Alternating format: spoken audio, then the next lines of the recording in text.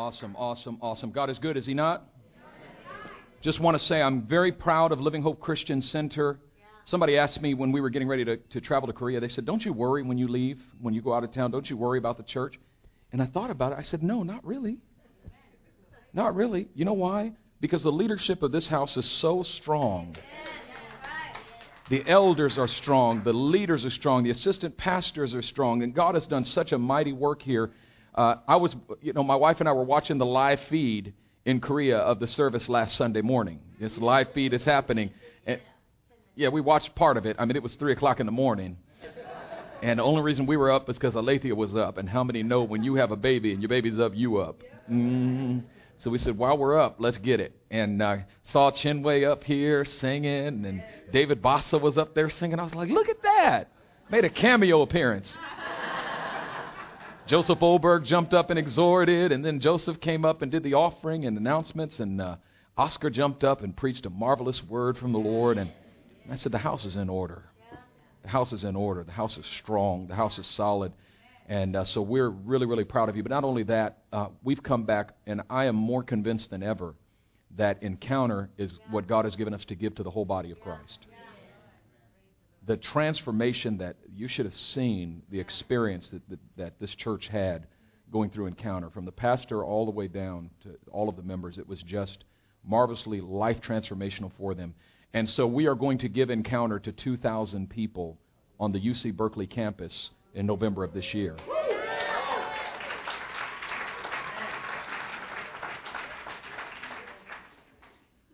Amen. God is good. Are you happy to be in the house of the Lord? Did I already ask you that? Well, I'll ask you again. Has He made you glad? I love that song we used to sing. He has made me glad. Yeah. See, we got some Church of God and Christ folks up in here. See, we sang it a little differently at the church I grew up at. We clapped on the 1 and 3, not the 2 and 4. But here's the deal. You can't come to church looking like He's made you mad. You got to come to church looking like He's made you glad. Because David said, I was glad when they said unto me, let us go to the house of the Lord. Amen. All right. Today is Lazarus Sunday. Now, I need to explain to you what that means. 2 weeks from today is what we've often called Easter Sunday. We call it Resurrection Sunday.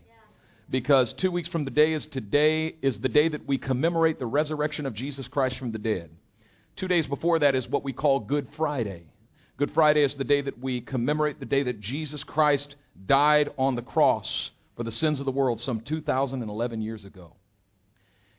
Next week on Sunday is what we call Palm Sunday. I love Palm Sunday. Palm Sunday was always my favorite Sunday of the year. The church I grew up at, Palm Sunday was amazing. I mean, we had palm branches all over the house. People were waving palm branches. The choir would be waving palm branches.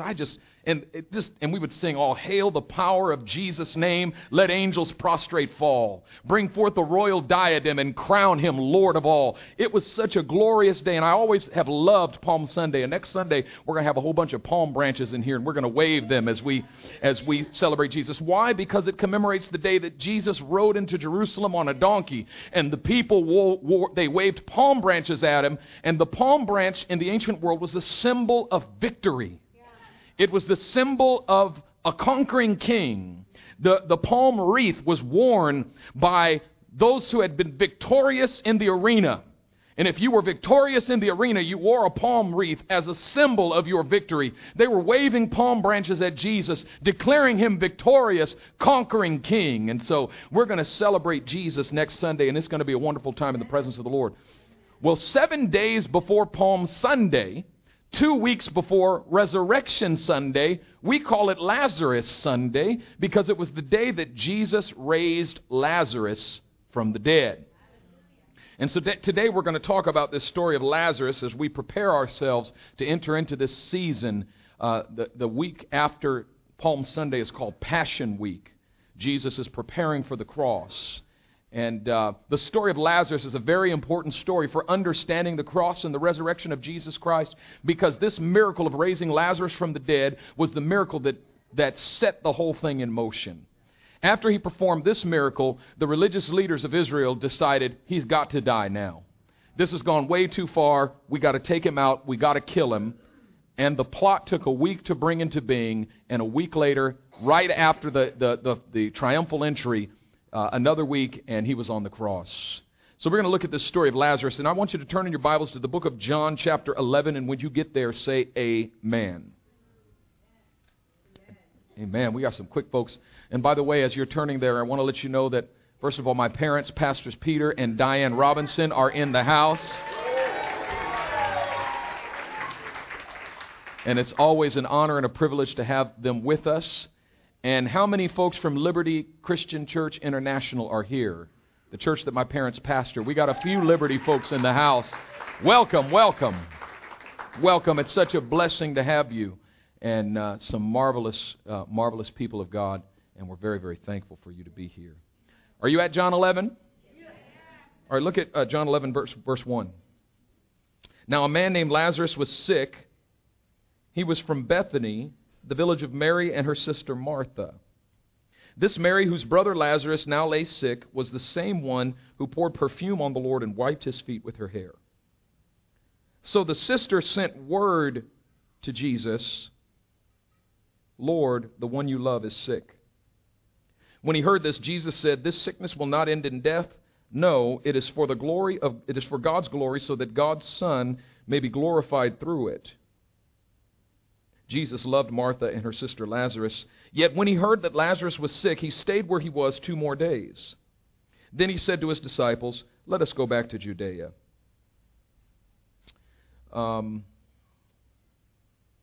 Look at verse 18. Bethany was less than 2 miles away from Jerusalem, and many Jews had come to Martha and Mary to comfort them in the loss of their brother. When Martha heard that Jesus was coming, she went out to meet him, but Mary stayed at home. Let's pray. Father, I pray today in the name of the Lord Jesus that you would speak to us through the power of your word, that you would grant us wisdom and revelation and allow the eyes of our understanding to be enlightened. I speak blessing over this house. In Jesus' name. Amen. As I read through this story of the resurrection of Lazarus from the dead, the miracle didn't happen instantly. There's a process leading up to the miracle. And what stands out to me more than anything else in this passage of Scripture, in this story, is the purposiveness of Jesus, the intentionality of Jesus in it. And what we're going to see in this story is that God's intentionality and our understanding of intentionality are often at odds with each other. It often seems like God has no plan. Sometimes my wife and I will be driving, and it'll seem to her that I don't know where I'm going. Which brings to her a moment of insecurity. And she'll look at me and say, do you know where you are? Do you know where we are? Should we call someone? Should we stop? And I said, baby, I know where we are. Okay, but it seems like we're going in circles. And sometimes it's like that when you're riding in the car and God is the driver. It seems at times that he doesn't know where he's going.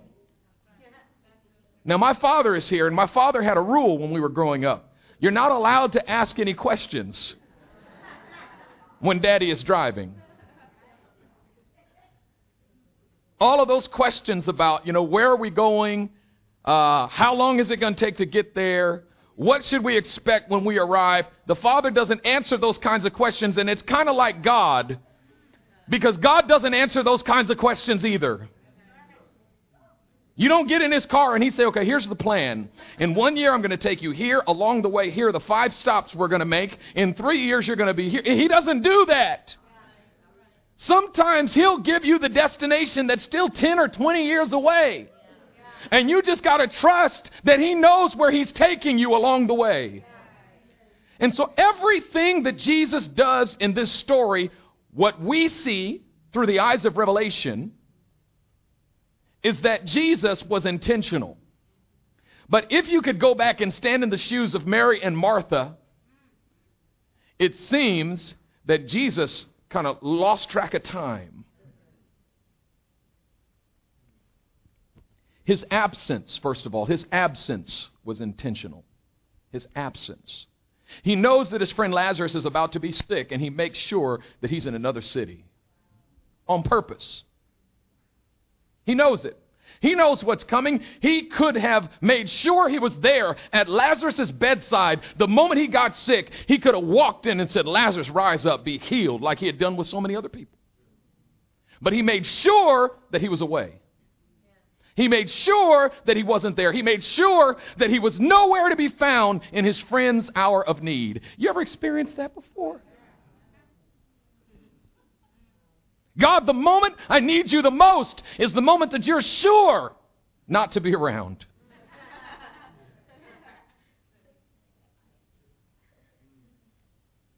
His absence was on purpose. And not only that, but Mary and Martha send word. Maybe he just doesn't know.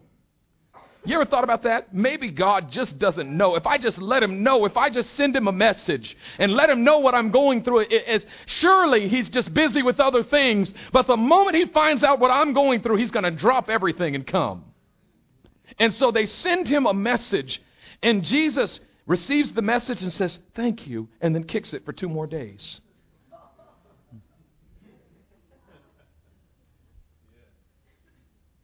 Now, Jesus was only 2 miles away from Bethany. He got the message that Lazarus was ill, waited 2 more days, and then it takes him another 2 days to actually get to Bethany. Because by the time he got there, Lazarus had already been in the tomb 4 days. Now, a 2-mile walk, it seems far for us who are in the age of the automobile. But even walking 2 miles should not take you 4 days. 2 days. Taking 2 days to walk 2 miles is hard work. Imagine it. Let's say Jesus is trying to go to 12th and Broadway. That's probably about 2 miles from here, right? About 2 miles? So we're going to walk, Oscar, we're going to walk to 12th and Broadway, and we start walking, and there's IHOP. Let's stop and have some pancakes. And we stop and have pancakes. And afterwards, we leave and we walk out of IHOP. You say, man, I'm stuffed. I don't think I can walk for a while. Let's sit down somewhere. And so we sit down out in the shade and we lose track of time. And a few hours later, we say, okay, let's start that walk. And we cross 40th and we say, you know what? There's my Ozen. Let's get some sushi. It's lunchtime now. We can't walk on an empty stomach. And so we sit down at my Ozen and we eat sushi and we sit there and say, man, I need a siesta. Let's take a nap. And we take a nap at a friend's house, and then we start walking again. Well, it's dinner time, I guess. And we made it 3 blocks by sunset. It's hard work. Taking 2 days to walk 2 miles. But Jesus intentionally. The disciples are probably thinking, what is your problem? Your friend is sick. Shouldn't you rush there? Why are you taking your sweet time? How many know that God's idea of time and your idea of time are 2 different things? How many know God don't care about your timeline? He really could give a care.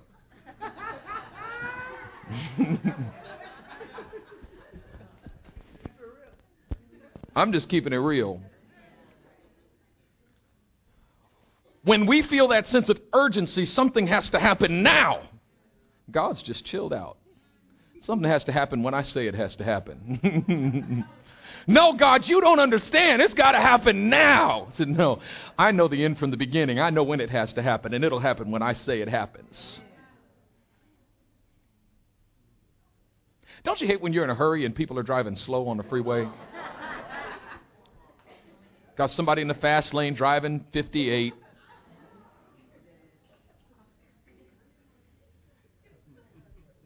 Don't you just want to choke people?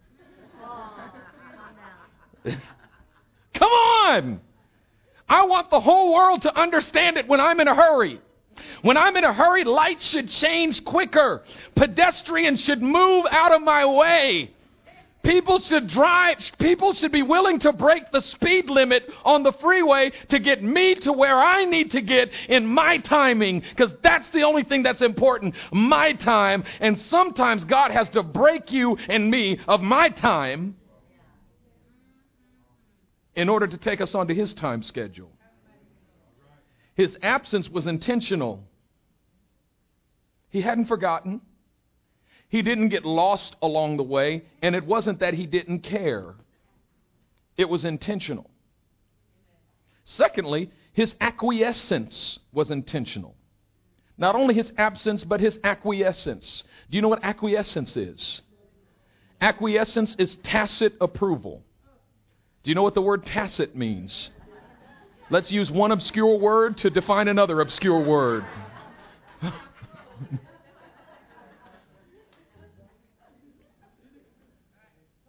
Acquiescence is when you communicate approval by failing to communicate disapproval. Acquiescence is if you walked in the room and you saw Zenaida beating a little kid and you just went...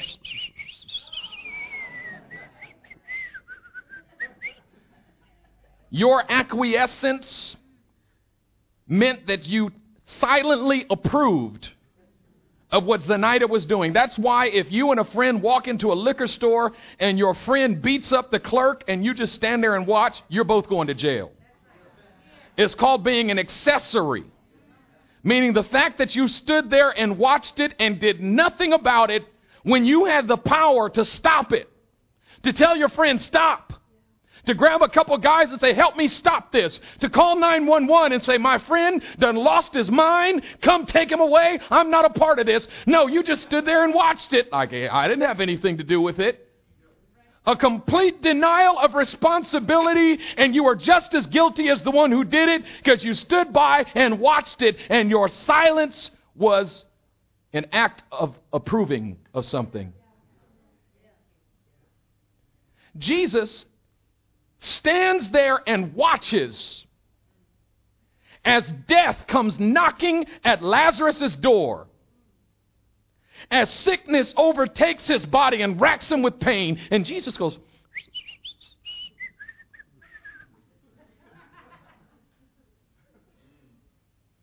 Mary and Martha are thinking, Lord, you're just going to let death do this to my brother? You're just going to stand there and watch this? You're not going to do nothing? You're just going to let the devil beat me up like that? Have you ever felt that? Lord, you're not going to do anything about this? Oh, you just up in heaven kicking it, huh? Got angels serving you mint juleps.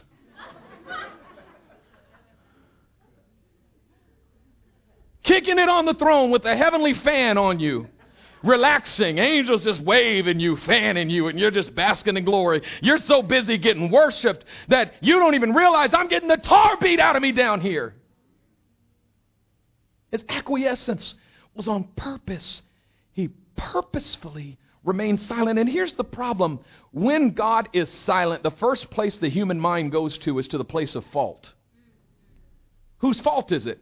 And the first conclusion we come to is it's my fault. When something goes wrong, it's my fault. Okay, and then you start going, okay, I'm in this trouble. What did I do? Okay, is it because I did this? Is it because I'm in sin? Okay, if I'd have prayed more, maybe if I'd have read my Bible more, if I knew more scripture, I wouldn't go through this struggle. What I should have done was plugged into the church more. I should have served more ministries. I should have obeyed more, submitted more. This is my fault. No, it's my mama's fault. If my mama hadn't done that to me when I was 3 years old, no, it's my daddy's fault. If my daddy had have accepted me more, it's that third grade teacher who took that school project I did. I spent all night working on it, and she said, this is the worst piece of junk I've ever seen in my life, and it scarred me for life, and that's why it's my fault, her fault, his fault, their fault, and God's fault. And isn't what Adam and Eve did in the garden? Adam, what have you done? That woman you gave me, her fault, your fault.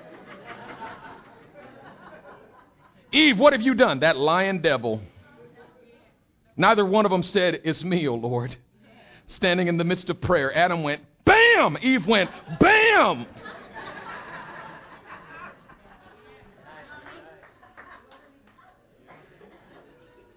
You can't help going to the place of fault, can you? 2 chapters earlier in John chapter 9, Jesus is walking with his disciples and they see a man born blind, and the disciples go, whose fault was it, Lord? Was it his fault? Which don't make any sense whatsoever because he was born blind. Did he sin before he was born? Was he born blind for his own sin? How ridiculous is that? I'm going to strike you for sin you haven't even committed yet. Because I know the end from the beginning. I know what you're going to do. Now, my mother used to get out her little wooden spoon when we were on the way to the mall.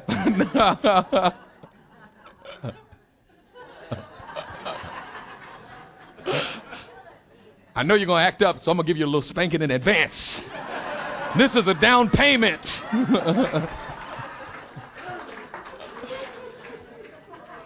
She used to go over to Emporium Capwell.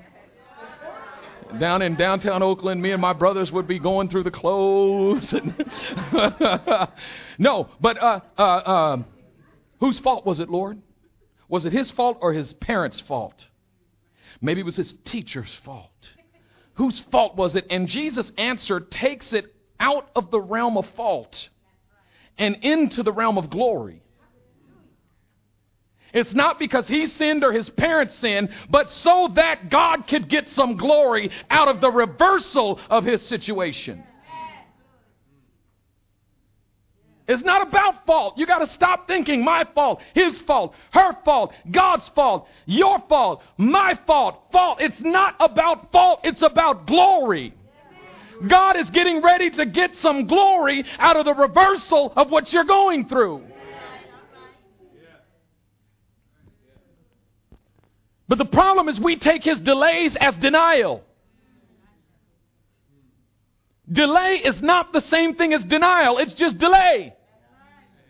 It means later, not no. It means wait, not forget it. But when God says wait, we typically say forget it. I don't even want it anymore. Forget it. God, if you're not going to give it to me in the time I want it and in the way I want it, forget it. His acquiescence was intentional. He said, I'm going to be silent and let this go down. But he wasn't eternally silent.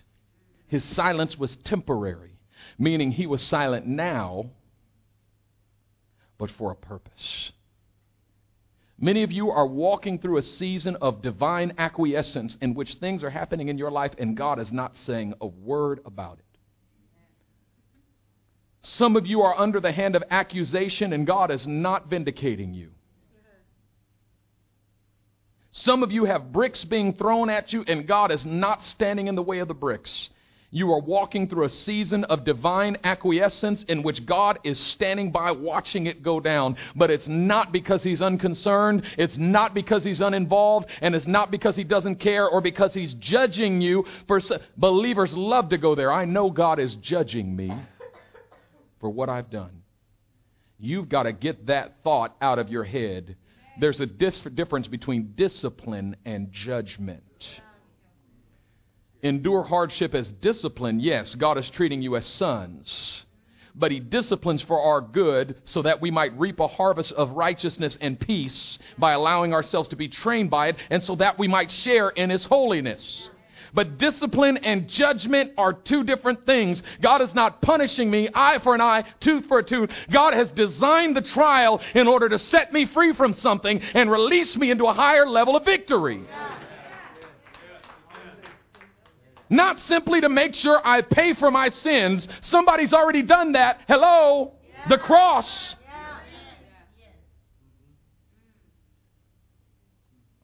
His acquiescence was intentional, but not only was his acquiescence intentional, but so was his arrival.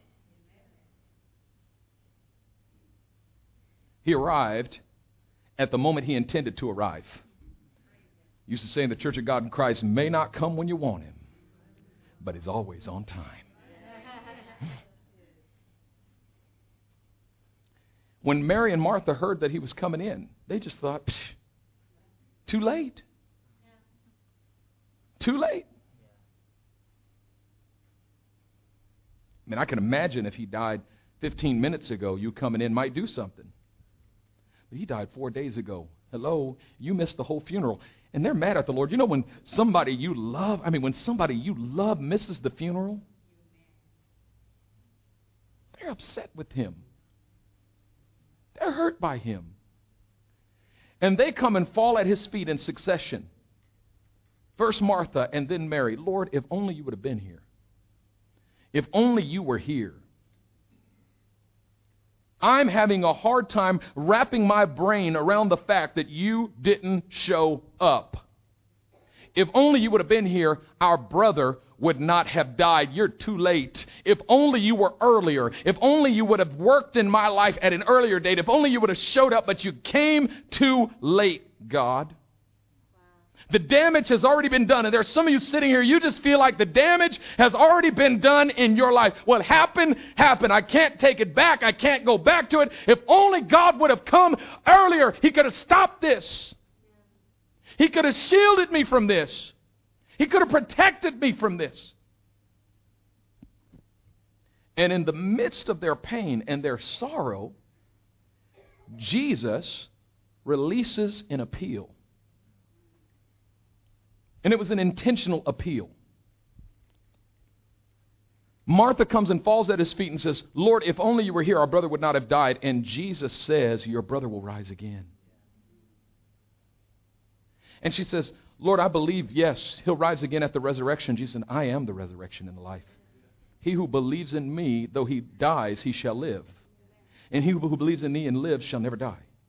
Do you believe this? Do you see the appeal of Jesus? He's calling her to faith in the midst of her deepest sorrow. Now, if I'm Martha, I'm thinking, Lord, I don't need this right now. I don't need these religious platitudes. I don't need this spiritualizing of my pain. Preach me a sermon later after I've grieved. Right now, I need your empathy.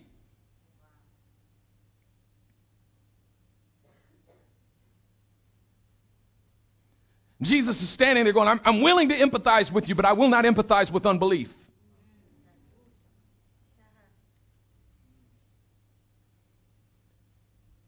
There is a sorrow that sorrows in faith. I'll empathize with that sorrow. Doesn't mean that there's no sorrow in faith. Doesn't mean that if you're standing in faith, you'll never sorrow. And we see that clearly in this story. But what Jesus does for Martha is He extracts the unbelief from her sorrow. What happens when believers go through sorrow is typically the devil jumps on top of that sorrow and adds torment and adds fear and adds unbelief, and you just receive it all because you think it's justified because I'm going through deep sorrow. And Jesus says, no, I appeal to your faith even in the midst of your sorrow, even in the midst of your pain. I'm appealing to your faith because faith is the victory that overcomes the world. So, Lord, I live in the real world. I mean, this ethereal world in which nobody dies who believes in you is refuted by the fact that we're standing at my brother's grave. He who believes in me will never die. Do you believe this? No! He's dead! I was at the funeral. What world do you live in, Jesus? He who believes in me will never die. That sounds good, but my brother's dead. I live in the real world. I love when believers say that. I live in the real world. I'm just keeping it real. I live in the real world. And by that, we typically mean the flesh and blood material world, the seen world. Now, if I'm not mistaken, this material world that we live in came into being when God said, let there be. So it seems to me that the Word of God that created this world is more real than this world that we live in.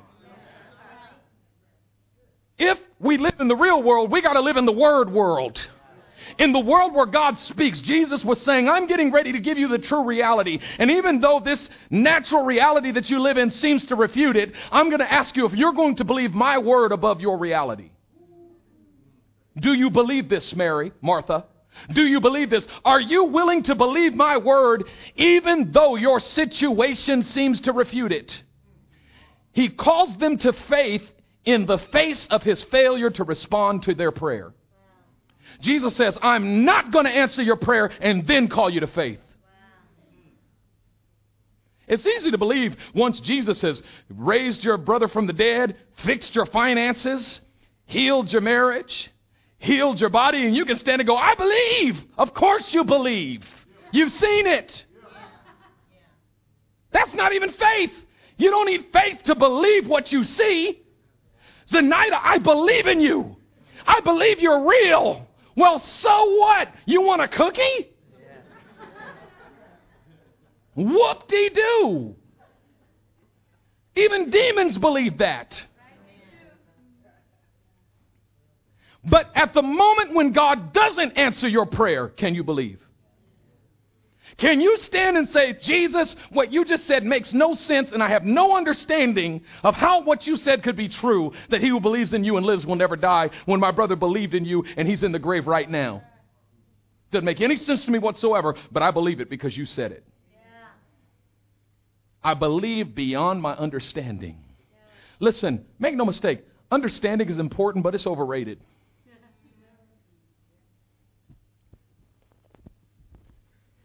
If you need understanding in order to believe God and obey him, you don't believe you're his child. Because every parent demands obedience from their children with or without understanding. You don't have to understand it. You're just going to obey it. No, you're not going to touch that. I don't care if you want it. I don't care if it doesn't make any sense to you. Your understanding will catch up with your obedience. But how often are we disobedient because we lack understanding? And then later we look back and go, oh, I understand it now. The problem was not lack of understanding. The problem was lack of trust. You didn't trust God enough to obey him, even though you didn't understand and you thought you knew more than God. Oh, God is just eccentric. He's old-fashioned.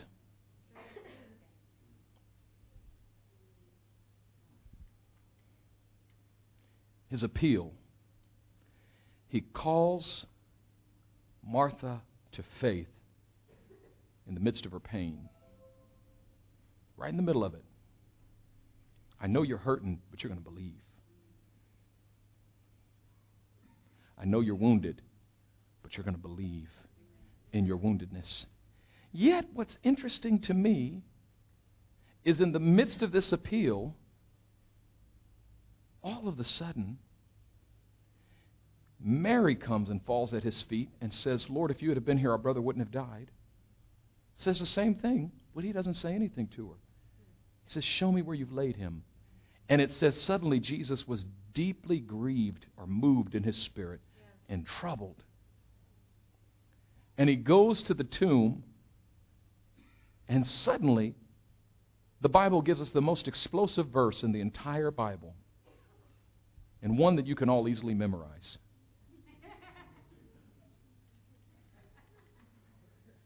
John 11:35.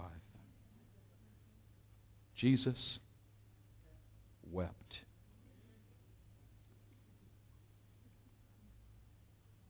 Do you understand the significance of that verse? The King of Kings and Lord of Lords, the firstborn over all creation, the Alpha and the Omega, the beginning and the end, the fullness of the Godhead in bodily form, the treasure of all wisdom and knowledge, the apostle of our confession, the high priest over the house of God, the everlasting Father, the wonderful counselor, the agent of all creation. Through him all things were made, and without him nothing was made that was made. The author of life stood and cried at this man's tomb. He wept. But what's interesting is he didn't weep the way we weep. Because when we weep and grieve, it's a grief that comes from a sense of powerlessness. We grieve because something happened that I have no power to reverse. He had all power to reverse it, but he still grieved. In fact, he was getting ready to reverse it, but he still grieved. Which means that he was not grieving for himself, but he was taking a moment to look into the eyes of those who were suffering, and he took their suffering upon himself and grieved with them. It was a moment of divine empathy. And what I find is that he's able to hold these two things in proper balance. The call to faith in the midst of pain and the empathy. And what I find is that there are empathetic believers and there are militant faith believers. And we got the militant faith believers over here who say, quit crying, trust God. The reason you're hurting so bad is because you don't trust God. Just believe God. Come on, stop crying. Get it together. Get yourself together.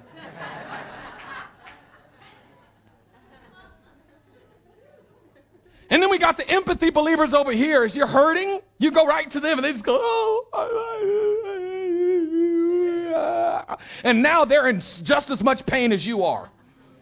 Nobody's getting healed. Nobody's any better. Nobody's comforted. It's just two people who are just melting in grief and sorrow. And all I know how to do is either empathize or slap you into shape and get you to stand up. And Jesus is doing both at the same time. Stand up and believe. Now let's cry together. That is, in my appeal to your faith, I'm not going to forget to empathize with your suffering, because your suffering is real.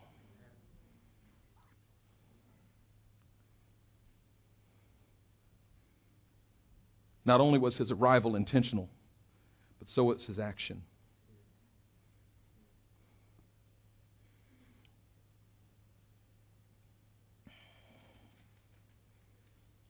Look at what he says in verse 38. Jesus, once more deeply moved, came to the tomb. It was a cave with a stone laid across the entrance. Take away the stone, he said. But Lord, said Martha, the sister of the dead man, by this time there's a bad odor, for he has been there 4 days. I love the King James Version. But Lord, by now he stinketh.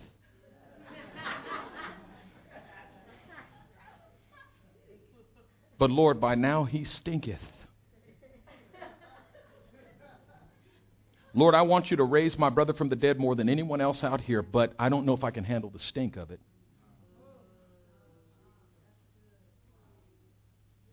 Lord, I want your healing, but there's some stones laid over places in my heart that have died, and they died so long ago that I don't know what kind of foul odors are going to come out of there when you take that stone away. I don't know what I'm looking at.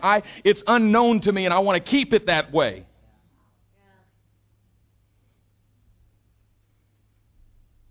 The same Martha that Jesus said, do you believe? And she said, yes, I believe.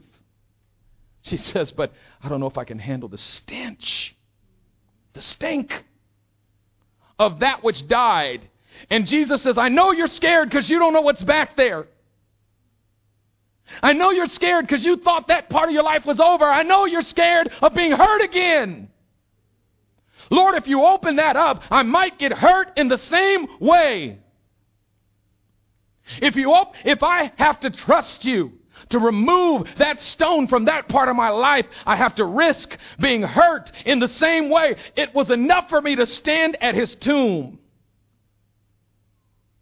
It was enough for me to stand by his bed when he breathed his last. Don't open that again. I don't want to look at that. It causes me too much pain. I'll never forget when my grandmother passed away in 2003. And those of you who have been close to grandparents, you understand the bond between a grandchild and a grandparent. My dad's mother died when I was younger, and I wept and I grieved, but I was too young to fully understand what was happening. But when my mother's mother died in 2003, I was an adult, and I saw her go through the whole process.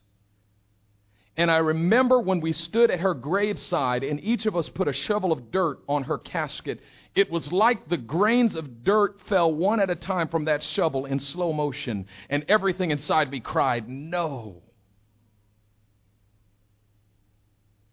But I had to experience that moment of closure, because everything inside me wanted to deny the reality of what had happened. Matter of fact, 2 weeks later, without thinking, I grabbed my cell phone and called her house. And not till after it rang 4 or 5 times did I realize that she was gone, that she was not there. But if someone were to say, let's go back to your grandmother's grave and let's dig her up, I'm going to raise her from the dead, I would stop them in their tracks and say, I can't handle that. Because what if you're wrong? I'd love to have her back, but how can I trust you? You weren't there when she died. You want to take away the stone now all of a sudden? You should have been here a week ago, Lord.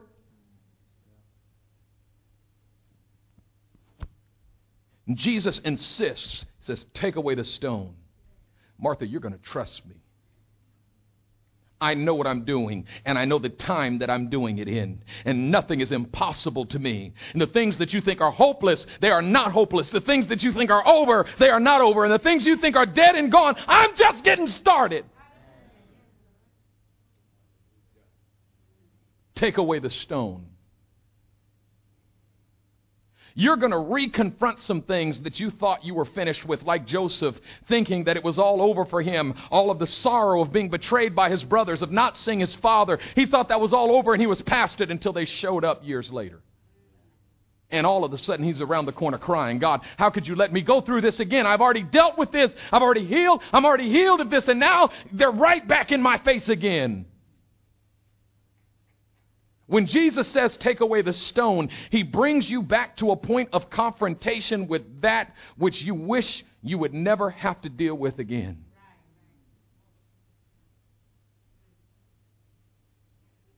But he says, take away the stone. And they take away the stone. And for sure, a foul odor comes out. And everyone is moved by it but Jesus. How many know that he doesn't care how bad you stink? He doesn't care what you've gone through. He's not moved by the odor of your present because he already is inhaling the aroma of your destiny in him.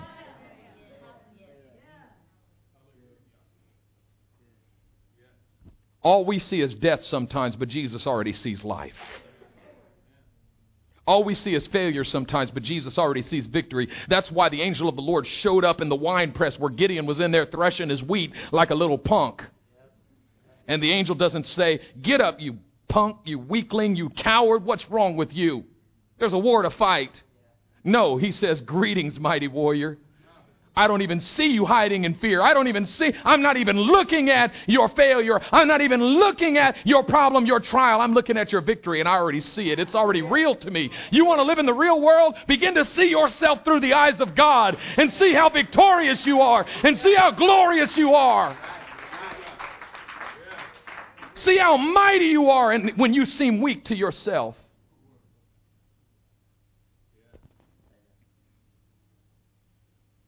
And against the strength of that foul odor, Jesus speaks his word. His word is powerful enough to cut through the foul odor of your defeat. His word is powerful enough to overcome even that hopeless stench of death that spells the end of everything you've hoped for. He speaks his word against it, and that foul odor has to part and move out of the way, and the word of Jesus Christ enters into that tomb. He says, Lazarus, come forth. The same voice that said, let there be light, and there was light, said, Lazarus, come forth, and the dead man came hopping out. All of a sudden, the atmosphere changed. The stench went away.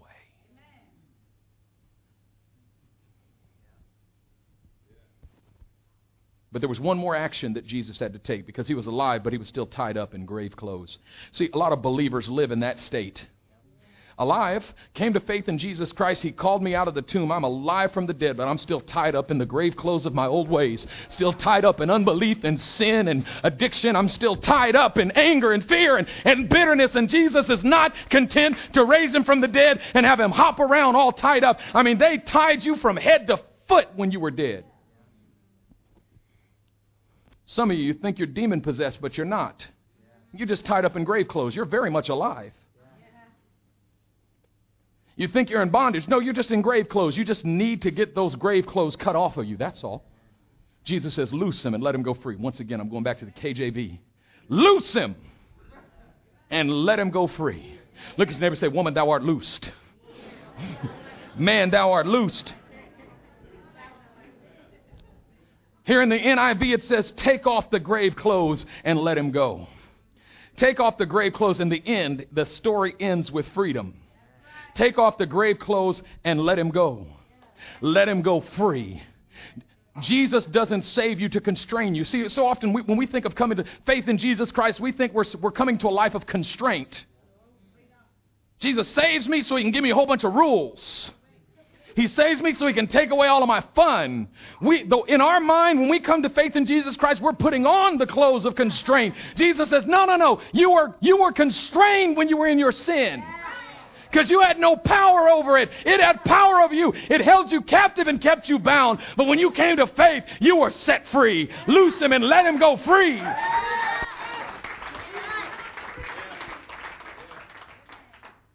And the story of Lazarus is the story of freedom. And what we find is that the purposiveness of Jesus Christ, God is so efficient. He works on so many different levels. You have no idea what he's doing at any given time. You only see at least one. You might see one level of it, but you don't see that there's 10 levels behind and underneath and around and above that one. And God is doing 10, 15 different things at the same time. First of all, Lazarus being dead for 4 days, Jesus worked a miracle that everyone thought was impossible, because even the Jews in Jerusalem believed that you could be raised from the dead within 3 days of your death. But they believed after the 4th day, the soul separated from the body, and it was impossible to raise a man from the dead who had been dead 4 days. Jesus says, I'm about to change your theology. I'm about to break everything you believed was true. I'm about to burst the boundaries of what you thought God could do. You thought he could only do so much. I'm going to show you that he could do more. But before God does more than you expect, he first got to let you go through something. Because he can't raise you from the dead till he kills you. God has to cut you before he sews you up. The grace of God kills before it makes alive. And many of you have been crying out for the resurrection power of Jesus Christ, but that only comes through the cross. The Apostle Paul said it this way. He said, for our light affliction, which is but for a moment, is working for us a far more exceeding and eternal weight of glory. It's working. That affliction, that trial, that tribulation, that thing that you're walking through, it's working for you. It's working for you. A far more exceeding and eternal weight of glory. It means the glory that God's going to get out of it is greater than the suffering. It's greater than the pain. It's greater than the trial. The glory, it's a surpassing glory. The glory is going to surpass the trouble. God's going to give you double for your trouble. He said, instead of shame, my people shall receive a double portion. You feel like you're being constrained, but you're getting ready to get set free. And God is going to release you into a freedom that goes beyond what you ever thought possible. There is a glorious freedom of the children of God. And God is preparing you for it, but sometimes he leads you through the path of suffering, of trial, of testing, and of tribulation.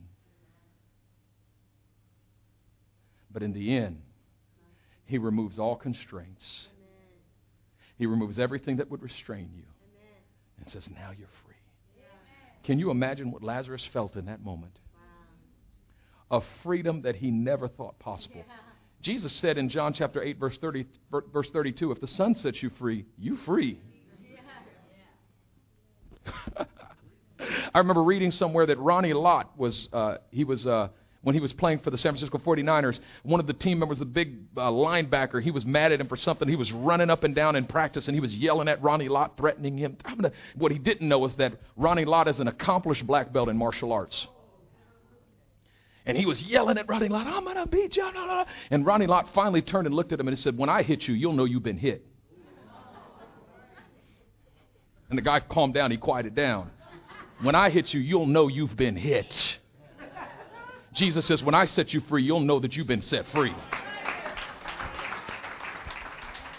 You've never experienced this kind of freedom. I got a freedom for you that goes beyond every restraint, that goes beyond every constraint, that is life without limitation. Loose him. Take off those grave clothes and let him go free. And Jesus has freedom for you here today. A freedom like you've never known possible. But you got to walk it out. You got to walk it out. Let's bow our heads. Father, I speak your blessing over this house today in the name of the Lord Jesus Christ. I bless your people with peace.